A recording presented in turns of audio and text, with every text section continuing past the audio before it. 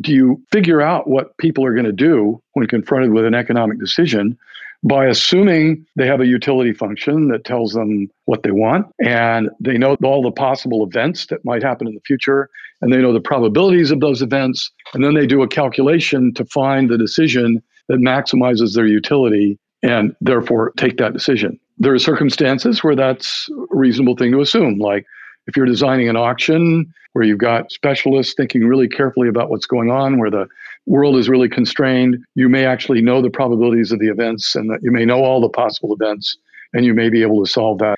But in the real world, if you're talking about climate change or inequality or financial crises, we don't have good models for what's happening. We may not even be able to anticipate all the things that could happen. In that kind of world, the world we've evolved in, people reason differently. People use heuristics. People imitate their neighbors or pick an example out at random and just follow that. But they reason in a very bounded way. It's just a whole different way of modeling human behavior than the way economists currently do it.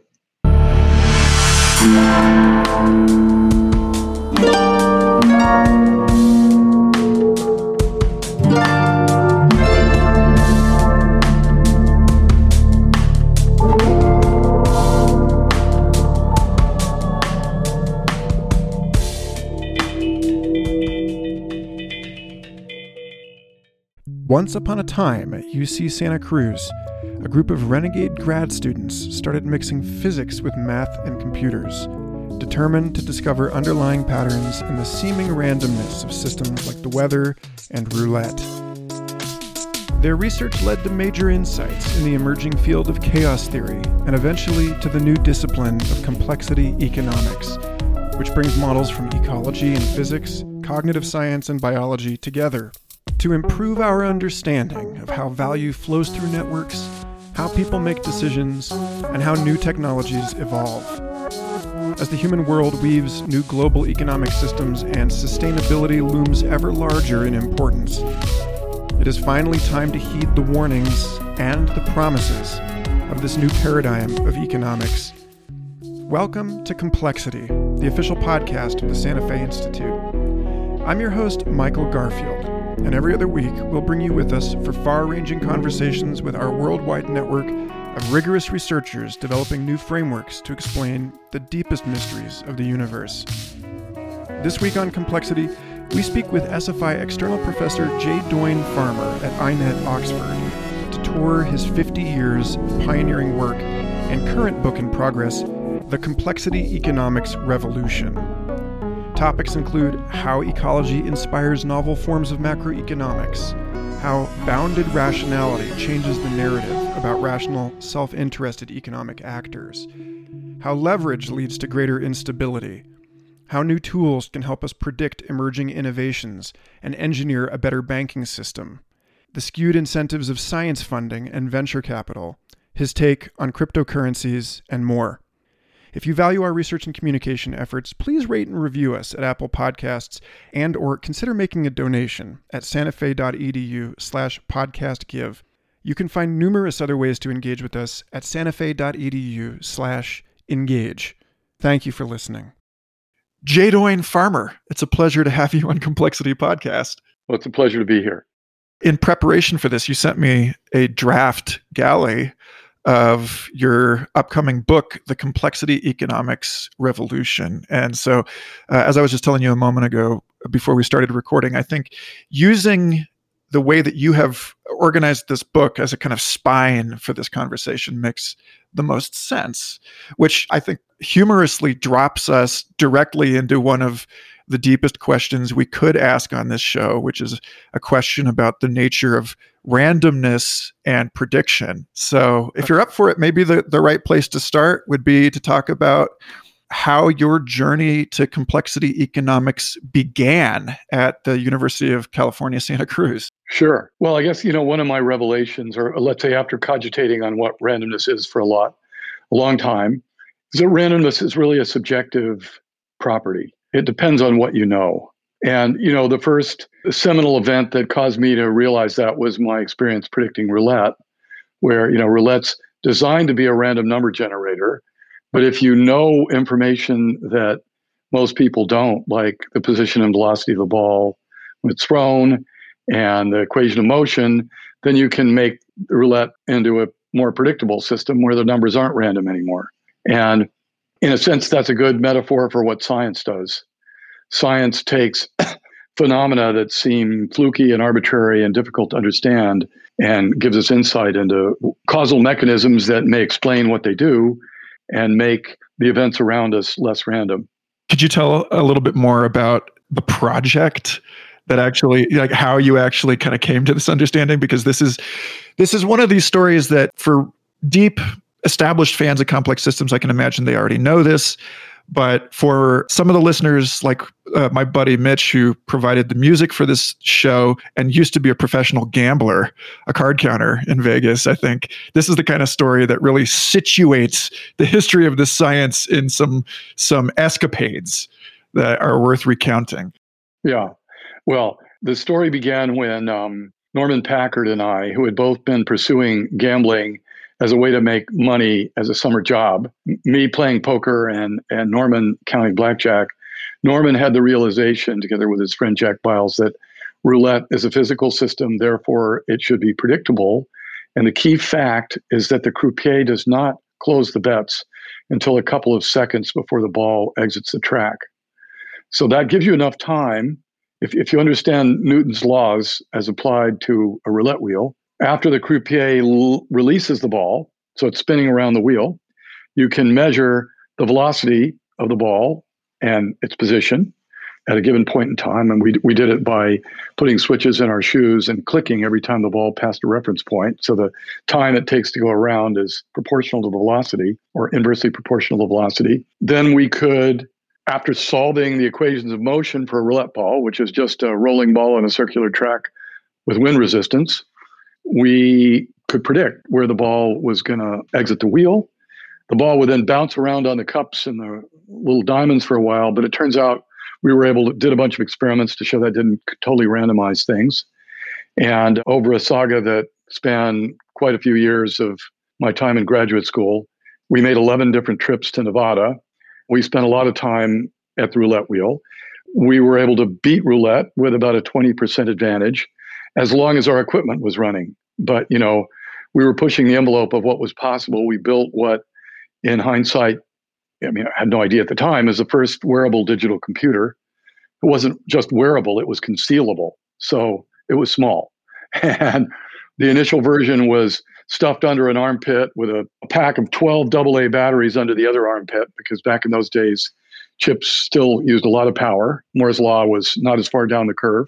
This would be 1977 or 76 to 1980, roughly.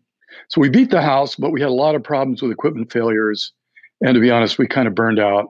We were also pretty nervous about getting our kneecaps broken. And we didn't have a lot of money. So we were nervous about making the stakes too big.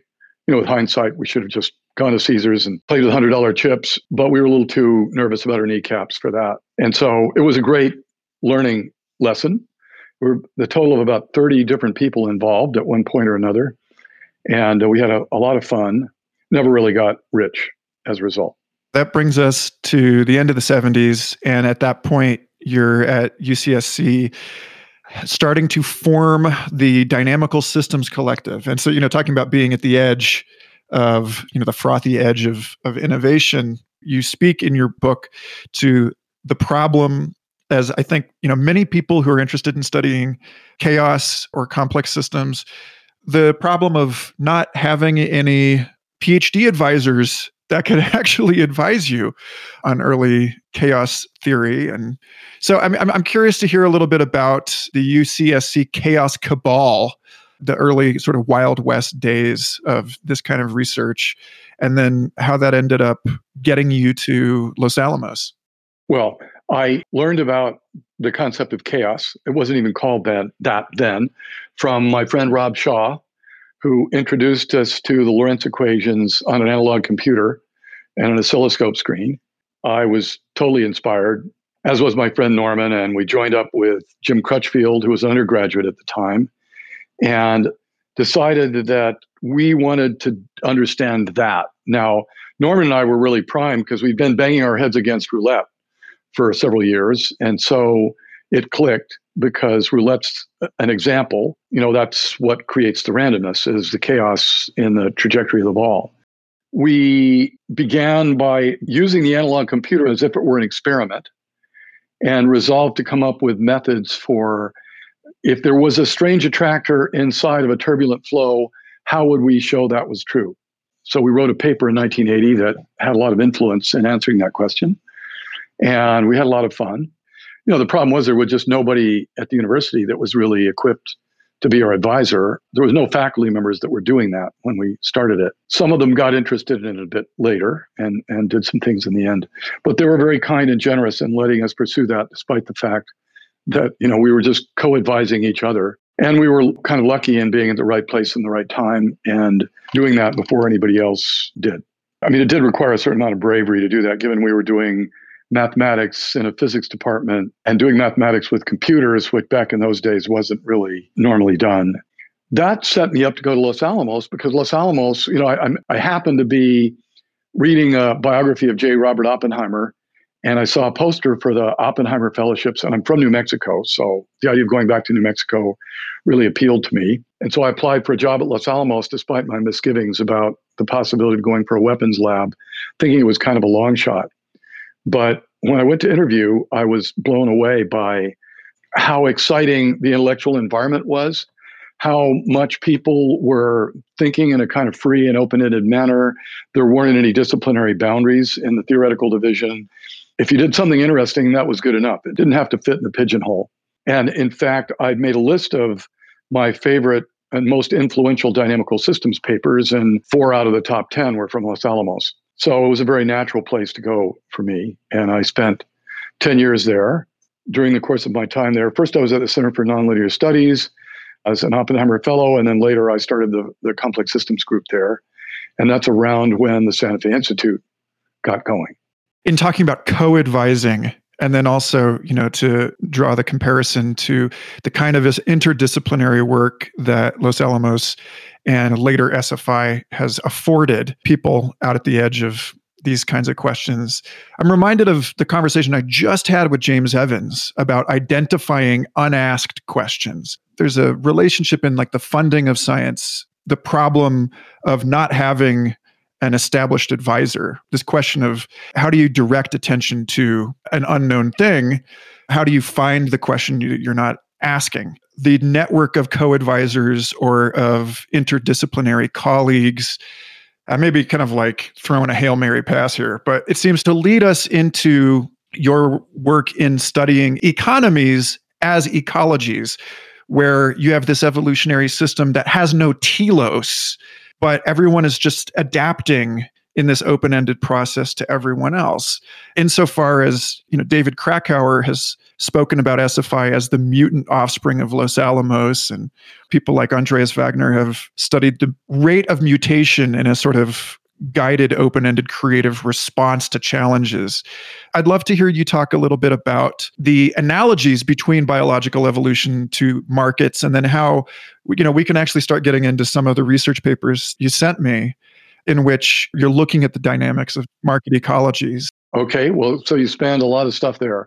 So first of all, I would say telos is an emergent property. And I think there's almost a paradoxical catch-22 understanding that, because telos is a very useful concept, because if there is a key thing that needs to be done for something to survive and propagate, a telos will emerge to do that thing. And it plays a central role in nature. In a sense, Darwin and Wallace's key insight is that if you have a system where things are competing with each other and where they have limited capabilities, so they're evolving by changing their programs or their genomes or whatever, their strategies, so that they can make them a little better and survive a little better than they were before, because they're being selected for that. The ones that survive better are going to propagate more. Because of specialization, you get an ecology of competing specialists. They may also be cooperating at times, but overall, there's a kind of competition for who's going to be there. Understanding how they affect each other is key to understanding the system dynamics. It's key to understanding the evolution. Markets, in particular, and having experienced starting an investment fund and running a quantitative investment fund for 8 years, it's very much that kind of world. Traders are all looking at the system, trying to figure out who's doing what and how they can fit into it and make a little more money as a result. And they're very specialized in what they do just because they have to be. And so thinking of the financial system as an evolving ecology is, to my mind, the centerpiece of the view we should take. And that view, up until I wrote a paper on that, was largely missing, though it was presaged actually by some of the earlier agent-based models like the Santa Fe stock market model. But the broader idea wasn't fully articulated before that. That's like one of the 3 pillars, right? Well, there are 3 pillars of mainstream economics. You're talking about from my book. Yes. Yeah. So the 3 pillars of mainstream economics that I identified are utility maximization, a model of beliefs like rational expectations is the one that's most common, but people are pursuing other ones, and equilibrium, which is what you put those 2 elements together to find. I'm arguing that complexity economics is abandoning all 3 pillars. So it really is a revolution in that utility maximization reaches back to the middle of the 19th century. And we're really saying, you've got to throw the whole thing out. Or you can use that framework. We're not saying that mainstream economics as it exists now is wrong per se. There's a lot of things it doesn't apply to very well, like complicated problems. It's not a very good model of what happens in a complex world. So one of the main features that comes in to complexity economics is this notion of bounded rationality.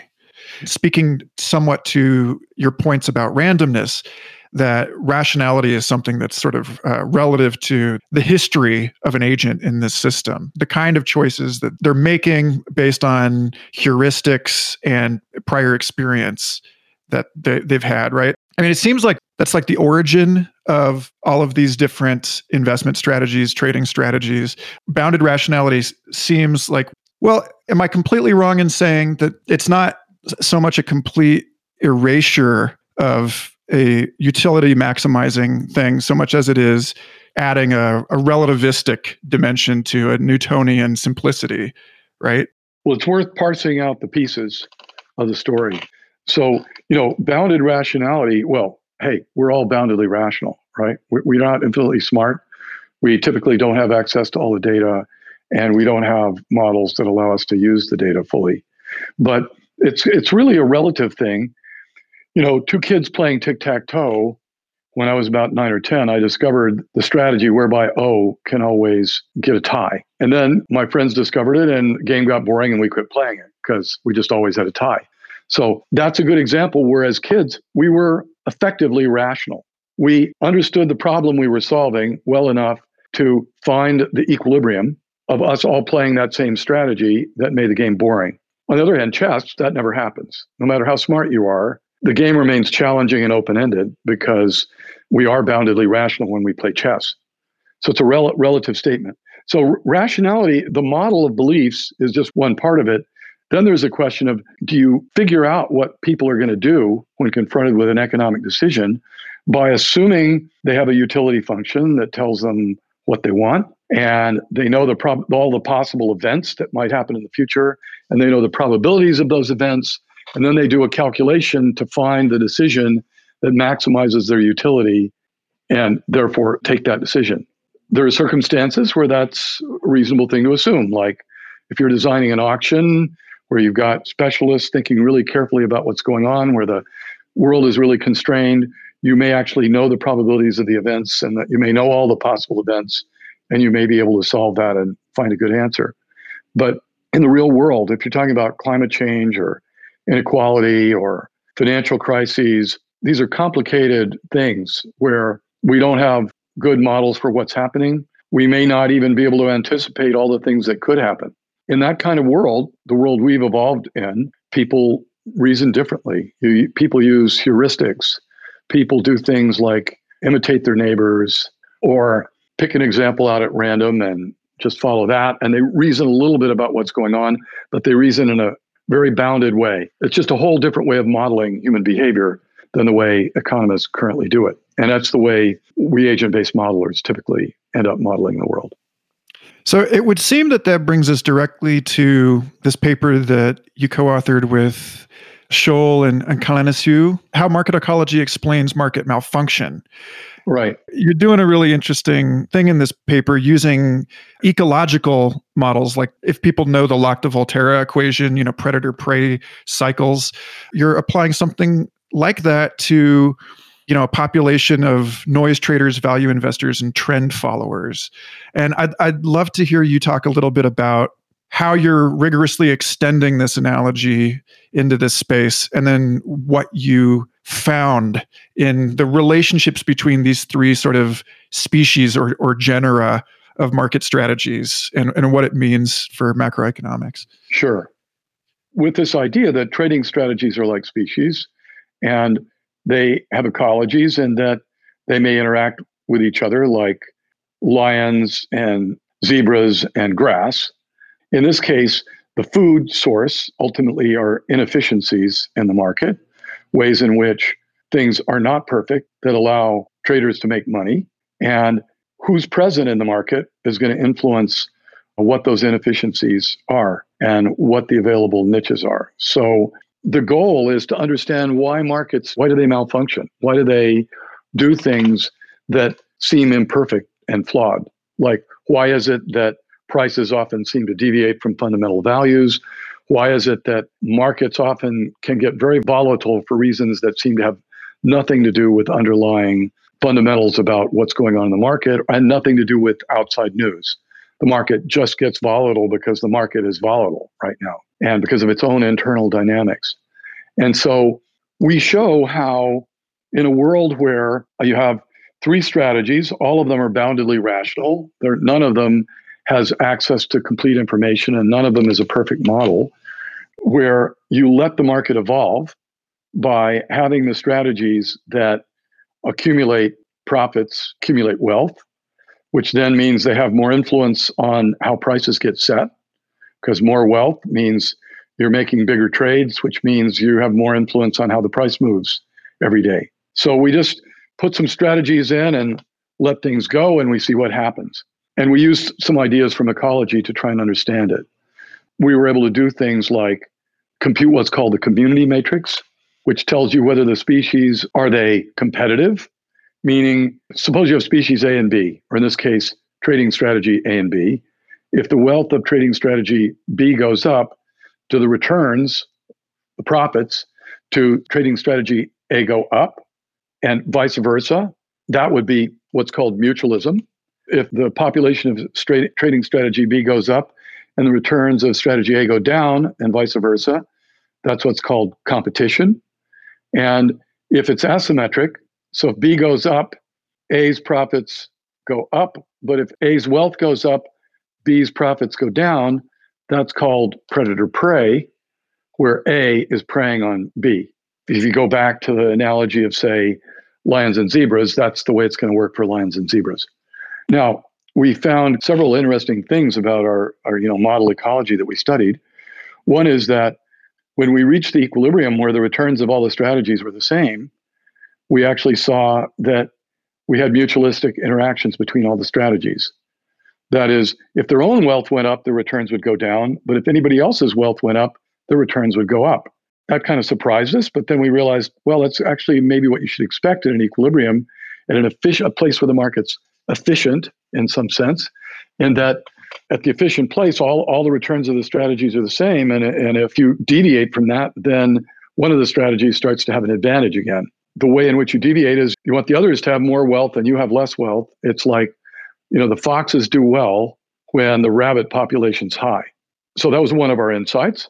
Another insight is that we're able to compute what's called trophic levels for strategies that kind of tells you who eats whom and how do they lie, like with the lion, zebra, and grass ecology, because if you assume that zebras eat only grass and lions eat only zebras, then the trophic levels are 1 for grass, 2 for zebras, and 3 for lions, because your trophic levels, by definition, 1 higher than the thing you eat. In the real world, where there's more complicated diets, trophic levels can be more complicated. You can still compute them. And we're able to compute these in a financial ecology by looking at what happens when we knocked one of the trading strategies out to see how that changed the profits. And saw that, in the typical case, we had noise traders at a trophic level close to 1, and value investors at a trophic level close to 2, trend followers at a trophic level close to 3. But that could change depending on the wealth of the strategies. And in some cases, in fact, the trophic levels even cease to be defined. The key thing that we found is that if we want to understand why the market's malfunctioning, like why is volatility high, why are prices mispriced, why are they straying from fundamental values, then the wealths of each of the strategies in the ecology determine how mispriced the market is. And the system's own spontaneous dynamics can cause substantial excursions away from the equilibrium and substantial market malfunctions. Elsewhere in your book, you talk about leverage and how leverage causes the market to make its own news. This is an input into these imbalances. Yeah. Could you go into a little bit more detail about this and the ecology of leverage? So there's really two kinds of effects that can cause the market to, as you said, make its own news. One is that the populations or the wealths of different strategies change through time and take it to places where, for example, you have destabilizing strategies like trend following that cause high volatility, or you can have leverage do that. And leverage is a kind of amplifier, because under leverage means that investors are allowed to borrow money and buy assets with borrowed money, which might sound weird, but most people end up doing that when they buy a house. You put 20% down on your house, you just bought the house at a leverage of 5-to-1. Leverage amplifies everything. That is, if you have a leverage of 5, your returns go up by a factor of 5, but your volatility goes up by a factor of 5. But even more than that, leverage can force certain actions to be taken. If you have a leverage limit of, say, 5, and prices go down, then you're going to be forced to sell assets in order to keep your leverage at 5. This kind of forced selling can destabilize the market because it means that you can have a downward price glitch. And then if lots of participants need to maintain a leverage limit, they sell. So they're selling into falling markets. So they're amplifying the drops in the market, even creating instabilities where they didn't exist before. And so you see this in several different models we've made, where if you turn the leverage up high enough, things become unstable. And you can get chaotic attractors in the dynamics, for example. So you get spontaneous oscillations in the market. Like we have a model of what we call the Basel leverage cycle, inspired partly by work of SFI external faculty member John Giannakopoulos. And the Basel leverage cycle, where we have an investment bank and we have a fundamental investor, and the investment bank is borrowing money to use leverage, maintaining its leverage target according to what the Basel II agreement tells it to do, and using historical volatility as an indicator of future volatility. If you turn the overall average volatility up high enough, you spontaneously get this chaotic attractor that consists of a 10-year slow rise in prices followed by an abrupt crash. The magnitude and amplitude vary because it's chaotic, but we see something that looks an awful lot like the Great Moderation and the Great Financial Crisis, just happening spontaneously from what was deemed to be prudent risk management by two representative investors. It makes its own volatility on a very long time scale in this case. So we have several different examples of models that do that, where the use of leverage creates these instabilities that can give rise to chaos or other noise amplifying phenomena. I would like to draw a hypothetical link between what you just said and a conversation that I had with Jeffrey West last year on the show that has been keeping me awake at night ever since, which is his comments about the finite time singularity. And I'm just curious whether you think this is a valid bridge or not. He's got this insight that spills out of his work on scaling laws and the city as a social reactor, and this notion that, as the city grows, that the interactions between people in the city scale greater than a linear rate. And so you end up in this accelerating crisis innovation cycle that ultimately undermines itself because the crises start coming faster than the society can respond with innovations. There's a point at which you can no longer see the balls coming at you fast enough to respond to them. And I've been thinking about this in terms of like, is there a way to escape this? And it sounds to me like what you're saying is no, because, and this is the part that I'm curious whether you think this is valid or not, the externalities created by economic models represent a form of like off the books leverage where, if you're claiming, for example, that the ecosystem services provided by a hectare of Congolese rainforest are worth this, then because we know, like you said earlier, that you can't make a complete model of the value, you're buying in at a significant discount from the actual value of that rainforest. And that in a weird way, like maybe the more we try to swallow the spider to catch the fly with better and better modeling, we're actually creating precisely the kind of instability that you're talking about here. Am I right or wrong? If you're suggesting that our models become so good that they become self-defeating, is that what you're asking about? In other words, that if I have a really good model of something, then if I see it going somewhere I don't want it to go, then I take an action that will invalidate the model? I guess the simplest question would be, are externalities a form of unaccounted leverage that is making our efforts to predict this sort of inherently destabilizing? I don't think leverage is quite the right analogy, but let me riff on that in a different direction. We live in a world of increasing complexity. Things are changing, they're evolving all the time.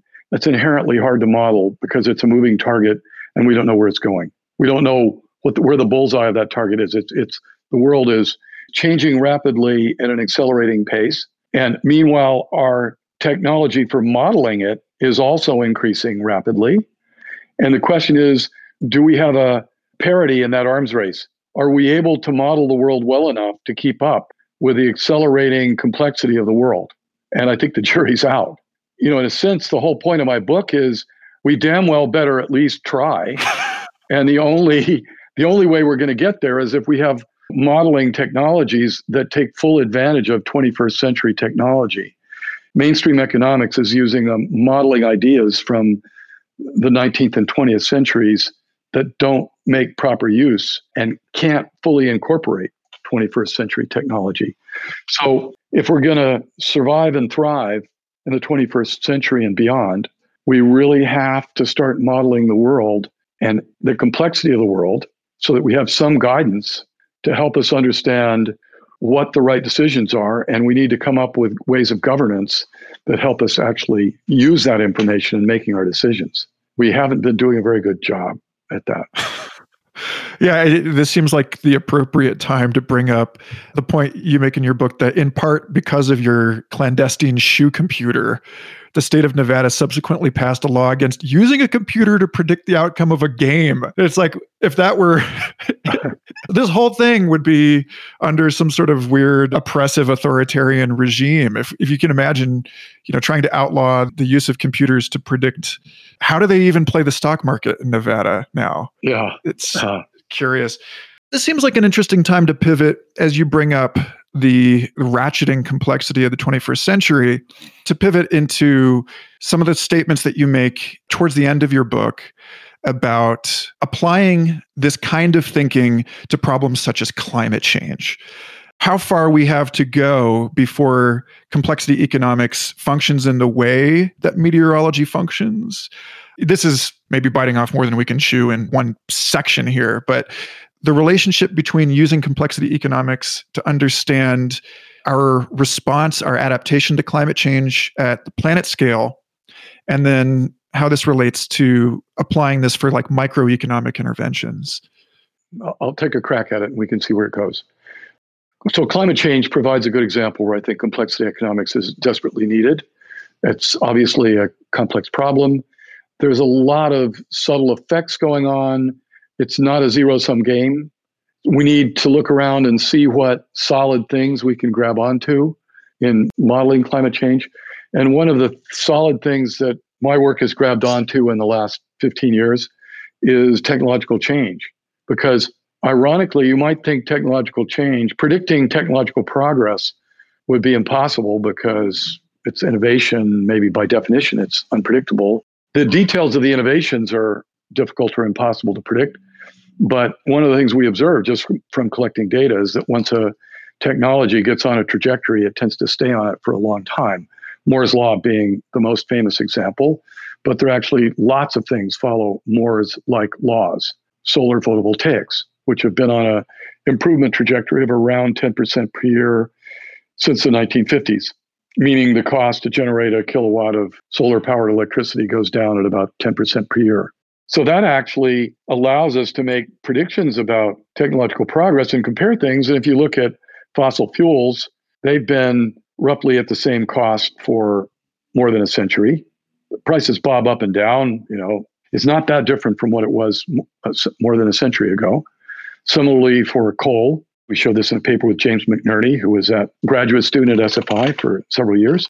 And so part of what we predict, which is actually good news about climate change, is that because renewables are coming down at a steady pace, whereas fossil fuels and nuclear power are not, we can expect to see actually cheaper energy prices in the future, and we should expect the economy of its own accord to move towards renewables just because they're cheaper. And we can assign probabilities to those events by analyzing other technologies with a model of technological progress that we've tested against those other technologies.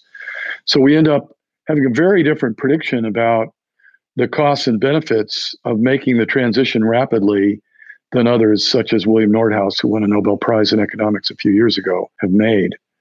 Now, more generally, what we would really like to be able to do is model the economy and its complexity and glory, at the level of individual firms, and understand how they're linked to the financial system, how they're linked to the innovation system through the record, the patent record, and so on, how they're linked to the occupational labor landscape, so that we can think about things like the green energy transition and give good answers to questions like, what happens if we implement the Green New Deal? Does the economy go to hell, as the right suggests, or does it actually work pretty well? And I think by having models that really represent the economy as it is, track things down to a fairly fine-grained level of detail, we can provide good answers to those questions. It's not a cheap or easy enterprise to do that, but I do think it's feasible with 21st century technology and a reasonable scale effort to make models that could actually give us fairly reliable answers to questions like that. So you have this one paper, A Rapid Green Energy Transition is Cheaper Than a Fossil Fuel Future, that you co-authored with Rupert Way and Penny Mealy. You seem to be speaking directly to this paper. Yes, that's right. One of the interesting findings from this particular study is not only that a rapid green energy transition looks like it's of economic benefit, but that a nuclear scenario is substantially more expensive than a rapid or a slow transition. And so it's kind of funny how you've come around here in some sense to undermining the Los Alamos thing here. But I'd love to hear what exactly is going on in that scenario, and why does this research show that nuclear is not an economically viable future? We do everything in that paper based on a principle that you can accept or deny, which is that we just make extrapolations based on past history. Now, the paper that paper is based on, we assembled a set of 50 different technologies and looked at histories through time, and we showed that actually past is indicative of the future. If something's been coming down, it tends to keep coming down. If it hasn't been coming down, it tends to not come down ever, or it fluctuates around a bit but doesn't do much. And nuclear is a good example. Nuclear power and solar power came into being at almost the same time in the late 1950s. And since then, solar photovoltaic energy has come down by a factor of about 5,000. Nuclear costs about 3 times as much as it did then per kilowatt. You can grumble that's because they put all those safety restrictions on nuclear power plants. Maybe true, but there was no other force bringing it down, certainly not by a factor of 5,000. And, we've looked now at data from lots of different countries, France, South Korea. South Korea, they've come down a little bit, like at 1% per year, but that's not 10% per year. It's just a matter of what history tells us about technological change. there are, we believe, some good reasons for these differences, but they're not well understood at this point. Just a moment ago, you touched on talking about this real granular modeling of the economy, looking at the relationships between firms, and it calls to mind a paper I just saw co-authored by Ricardo Hausmann, where he's using directed networks to examine the relationship between simple and complex exports, and looking at different nations and how the economic relationships between different nations steer the evolution of technology by providing a map of how these different nations are able to build on what is already there. And then he can kind of predict where the next combinations of things are going to be, both in terms of the technological sector, what they're going to look like, and then also where they're going to happen. And so this seems like a very different application of these kinds of trophic network models, but it seems like a really exciting one, and one that, in spite of your historical aversion to weapons development, I just have to ask about these kinds of tools, where you where you sit on all of this, if it's not too presumptuous. No, so I think that's so the paper you mentioned by Neville Cleary and Ricardo Hausmann, it's a great paper. One of the building blocks in a line of research that Ricardo's been pursuing for a long time. And it's just showing once again that if you think about the process of economic development from a complex systems point of view, you're led to models with a lot of predictive value. In particular, economic growth follows standard developmental patterns that, as you say, depend on things like the capabilities that countries can bring to bear to make the products that they make and what they need to add to make new products. It just sort of folds into the sort of larger question you've already addressed about the arms race between different people modeling the world and then leveraging those models in competition and so on. Maybe I don't quite understand your question. Ricardo makes a predictive model about development. If countries start to use that model, will that invalidate the model? I doubt it. I think the model actually can survive having people use it, and it will just lead to better development. It should allow countries to develop faster because they're doing their development. It actually gives insight into the right way for a country to develop in order to make rapid progress, bring wealth and prosperity to their people sooner rather than later. I guess this sort of ties into one of the 3 points in the final chapter of your book. We've already addressed one, which is a transition to a sustainable economy, or at least an economy built on sustainable energy and resources. Another one of the points is about creating a world of equal opportunity. Yet elsewhere, you and many other people working in complexity economics have pointed out that there are sort of natural structural inequalities that emerge from this. When I had Brian Arthur on the show, he gave an argument from scaling laws for universal basic income, saying that, at some point the system becomes large enough that it actually has to pump resources into its own capillaries, similar to how most ants in a large colony are effectively doing nothing at any given time. You have to actively incent this kind of opportunity. I wonder to what extent the proliferation and refinement of predictive models do not themselves just sort of become a tool whereby existing inequality can be magnified by people capable of acting on these models. Let me maybe rephrase your question. If the people who get access to predictive models are the rich, can't they then use that to manipulate the world to make themselves even richer and perpetuate inequality? And I think that's probably true, particularly if they use them to do things like manipulate public opinion and so on, as I think we see with things like Fox News. On the other hand, if we can show conclusively that decreasing inequality actually is good for the overall growth of the economy, decision makers will be incentivized to take policies into account that decrease inequality. And as you said a moment ago, it's true that there are intrinsic forces that create inequality. If we understand those forces, we can also understand the degree to which those forces act depending on the policies that we put in place. We have a range of policy measures, minimum wage, universal basic income, traditional welfare system, income tax. As we play with those levers, how does that change the landscape? And how does that affect the economy? So you potentially can study all those options and just see which one gives you better outcomes and hope that democracy will push you in the direction of those outcomes.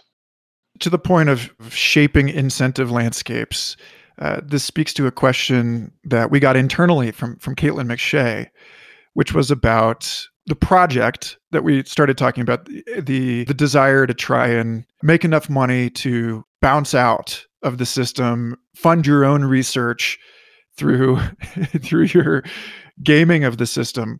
Her question was about your thoughts on the problematic system of incentives for scientific research and how it takes a lot of effort to get funded, such that you end up having to literally game the system, as you did, in order to actually ask blue sky fundamental questions. Elsewhere, I've seen Murray Gell-Mann speak to this about skewed incentives in society actively punishing people involved in a synthetic or translational function. This is an essential role in a network ecology. Yeah. And yet it seems actively disincented. No, it's true. So I'm curious how you see this problem and what, if any, solution you see for it. It's certainly true that the disciplinary silos that we have created a strange system where it's relatively easy to fund research that is making incremental steps around the questions that each of the disciplinary silos are focused on. But there are chasms that exist between these silos. And exploring what exists in those chasms is very hard to do because there's no institution for funding work that investigates those questions.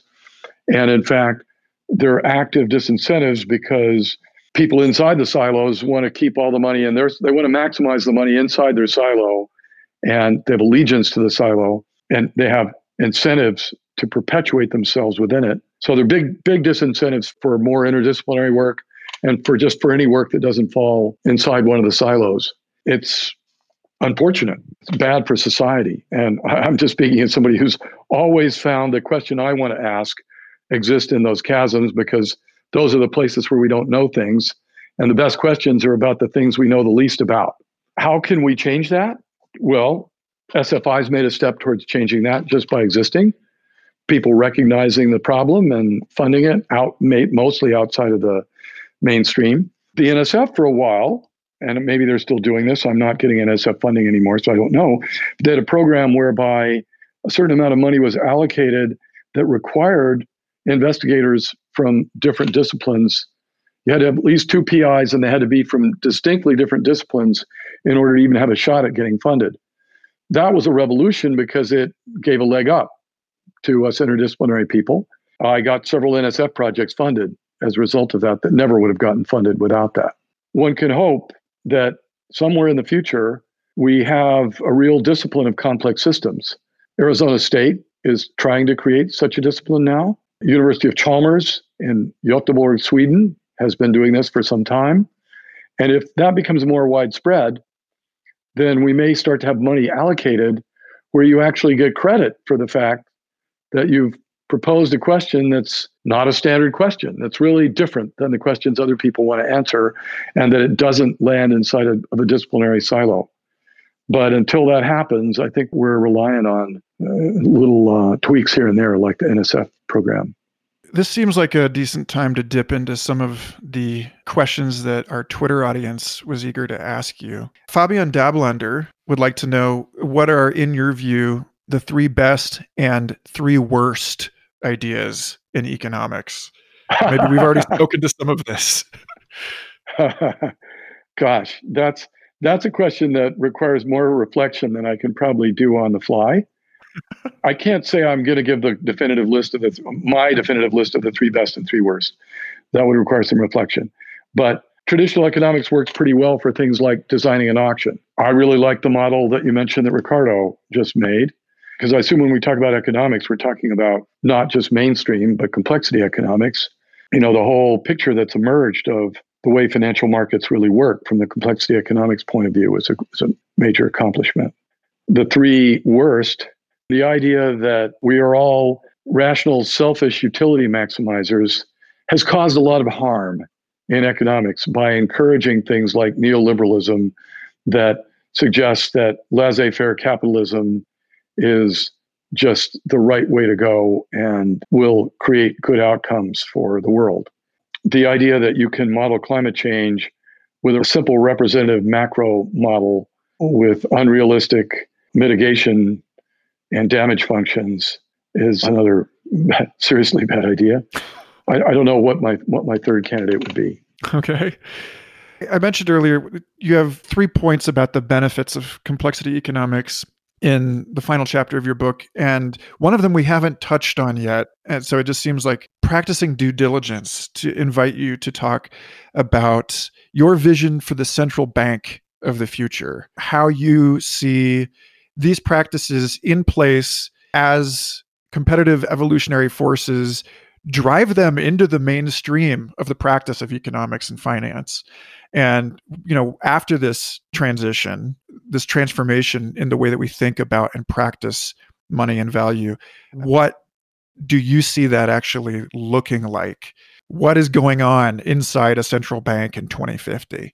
So I think I envision a central bank that's dramatically more technologically sophisticated than current central banks, where banks collect data about the economy in real time at a fine-grained level and have models that simulate the economy at that level and allow them to think about the policies they're enacting and how they will affect the future. A good example that's doable right now with things we know how to do is understanding systemic risk in the financial system.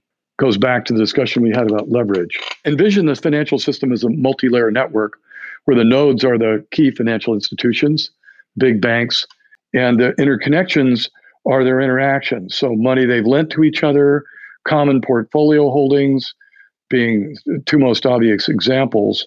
Every time one of those banks does something, it affects the other ones. If a bank sells an asset, depresses the price of that asset, which affects every other bank that holds the same asset. Similarly, when banks default on a loan, for example, then you can get a cascading failure mode where one bank defaulting causes another bank to default as they all start trying to call in their loans and potentially not paying them back. And these different channels of contagion interact with each other. We and some others have papers where we've shown how one can really very effectively model these things. You can really model the way the contagion cascades around the economy in much the way that you can model how the COVID epidemic will cascade. And not that those models will be perfect, but they will really allow central banks to think in a fairly quantitative manner about resilience and stability of the financial system when new changes come in, like we've been doing this in the early part of the millennium, and you see a new species like mortgage-backed security trading coming in, then you can ask, is this destabilizing the financial ecology? Ultimately, what I'm saying is central banks should be able to track the financial ecology just the way a jungle ecologist might measure the abundance of species in the jungle and track that ecology and think about their interactions in a similar way. Central banks can do that. And we know how to do it now. It's just a question of throwing enough effort at it and making sure that banks are really empowered to collect all that data in real time. They could have been presenting results to key decision makers in 2005 saying, guys, the financial system's headed for a bad place. I think it was quite apparent in 2005 or 6, certainly, that, leverage was out of control. You could see that if a little glitch in housing prices would cause the whole thing to collapse. And you could have seen that in the models, hypothetically. In my book, I opened with a story about the Fed in 2006. They asked their best model, what's going to happen if housing prices drop by 20%? It said, not much. So that model didn't in any way capture the fine-grained ecology of the financial system as it really exists. That's an interesting point about the future practice of economics, which in the same way that science fiction is always just talking about present day issues. I agree with this, but it's just worth pointing out the meta, which is that it seems each of us have a stake in the future looking like our strategy wins, and that this is a strategy that looks very much like the kind of interdisciplinary work going on at INET Oxford and SFI and Los Alamos, where you talk about there being teams within each bank that are specializing at different layers of granularity for large firms, small businesses, the entire financial system, household level. And this looks a lot like the way that David Kinney and Tyler Milhouse have talked about the disciplines of science emerging out of different layers of fine graining. And so it's perhaps a testament to the empirical validity that this is the natural response. You start to see a fractal structure in the way that we actually study these flows. It's certainly true that almost by definition, people advocate for the things they believe in. I'm going to advocate for complexity economics, and I do that because I think it's the right thing to do. The only thing I can say there is it's a bit different in that if I just decided to play ball with the mainstream, then I would probably be much better positioned for being part of it and receiving the accolades that it accords to itself, rather than being the outsider challenging them, which is not as profitable a role, at least in the short term. But it's just what I believe in, so I've got to do it. And that's what I think is the right thing to do. On your second point, it's certainly true that, the central bank of the future, I imagine people would be specialized. You need teams of people that interact with each other where different members of the team have very different kinds of expertise. Because if you want to understand households, you have to really gather data on households, and firms is a different story. And we need specialists in both of those. And we need models that can really fully incorporate the richly textured information and differences between those parts of the economy, and ways of checking to see whether the models that we make for those parts are really accurately representing what the economy does. It's reminiscent, actually. Herb Simon had his theory of the firm and arguing why you get hierarchies in firms. You get hierarchies because of information flows and the need for local information processing versus, since we aren't rational, not everybody can do everything perfectly. So you have to have specialized domains of competence. So we do need disciplinary things. We do need specialization. At the same time, we need more generalists to cut across and cross-fertilize things. So we need both of those at once. The system as it's set up has tended to favor the specialists over the generalists. And it's part of what SFI has been about changing, is to facilitate those interdisciplinary dialogues by people who strive to be generalists. So to that point of encouraging the diversity of a given ecosystem, I guess maybe the last question I have for you is completely off the rails as far as any of the work that I've seen of yours, but I know that this is an area of research for SFI and of modest interest, I would say. How do you understand what's going on in the space of cryptocurrencies and its relationship to the incumbent economy as it is today? Because, obviously it doesn't seem like you have any doubt that central banks will persist. And, your work, as we've already discussed in this episode, makes the case that people that are just following other people's trades, as seems to be largely the case in the cryptocurrency markets, is for sure contributing to its enormous volatility. It's not just the small market cap of these markets. I mean, it seems like perhaps a small amount of insanity is actually good for the system, in the sense that small quantity of poison is medicine. But I'm just curious how you see the relationship between the, in some cases, stifling and counterfactual sanity of the incumbent system and this sort of creative insanity of this next generation of decentralized finance and so on. Cryptocurrencies are fascinating. I don't think it's completely clear where that's going. So far, most of the cryptocurrencies don't do a very good job of regulating supply and demand. And so hence they've been hugely volatile. And they're not backed by a bigger entity. I mean, one of the nice things about a dollar is it is backed by the earning power of the U.S. taxpayer. So the whole economy sits behind it, which makes you think it's, not going to just disappear or evaporate overnight.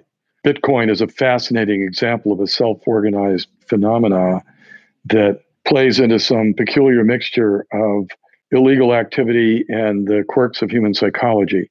Has led to some very interesting technological improvements like blockchains, which have uses that go far beyond cryptocurrencies and potentially could be used by governments in lots of other kinds of applications where you want to certify the authenticity of something in a sort of distributed holographic way. So going to be very interesting to see where that goes. It's not obvious to me whether in 20 years we'll look back on, oh, this is the cryptocurrency era, wasn't that funny? Or will cryptocurrencies really come to play a major role in global finance? I'm sort of betting on the former, but I think they may also evolve. So cryptocurrencies are either picked up by governments and deployed. I mean, blockchain and some of the other technologies that are used in cryptocurrencies will be picked up. So they're digital currencies for nation states or other entities, but we'll see. Possibly a prerequisite technology for the kind of granular economic surveillance required of this hypothetical future central bank. Well, I'm not sure. I mean, the thing is right now, central banks could do a lot of things most of them don't do. Some of them are starting to do it. But like, in Chile, every time somebody swipes a zero stripe, it gets sent to the central bank. And they know who at least one of the counterparties work. If some customer bought something in the store, or two companies exchange an invoice or receipt, that also gets sent to the central bank. So they're able to really track the flows in the economy in a much more detailed and real-time manner than we do. And it's just a fairly trivial change in the value-added tax laws and a little bit of extra technology. Other countries, like in the UK, they leave out key bits of information, so you can't do that. They have a value-added tax, and they are keeping records, but they just don't keep a sufficient record. So I think there are a lot of areas where even without blockchains or anything fancy like that, central banks could be tracking a lot of stuff that they don't track at this point in time. Well, this has been fascinating. Thank you, Dwayne. Just as a parting shot, I guess, what of importance do you feel that we've left unanswered? What stone have we left unturned that you feel like is worth people thinking about in this area? I don't know. I have been sufficiently occupied trying to answer these questions that I'm just reflecting back. If there's anything in particular we haven't discussed.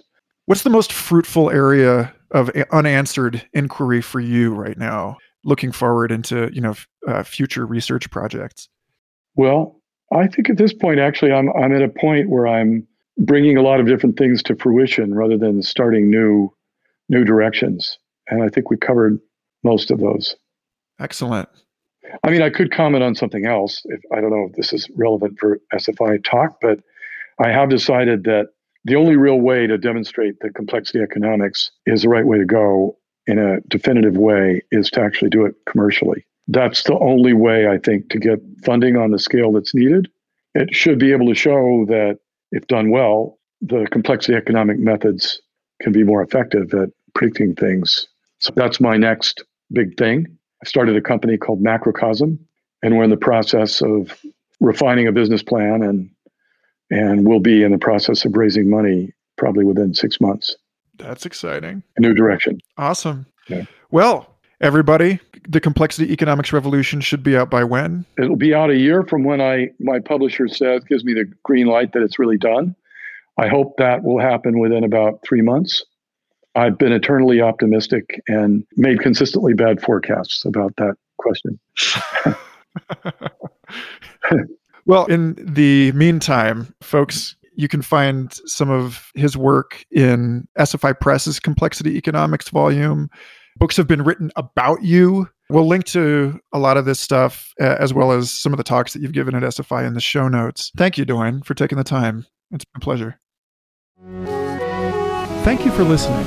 Complexity is produced by the Santa Fe Institute, a nonprofit hub for complex systems science located in the high desert of New Mexico. For more information, including transcripts, research links, and educational resources, or to support our science and communication efforts, visit santafe.edu/podcast.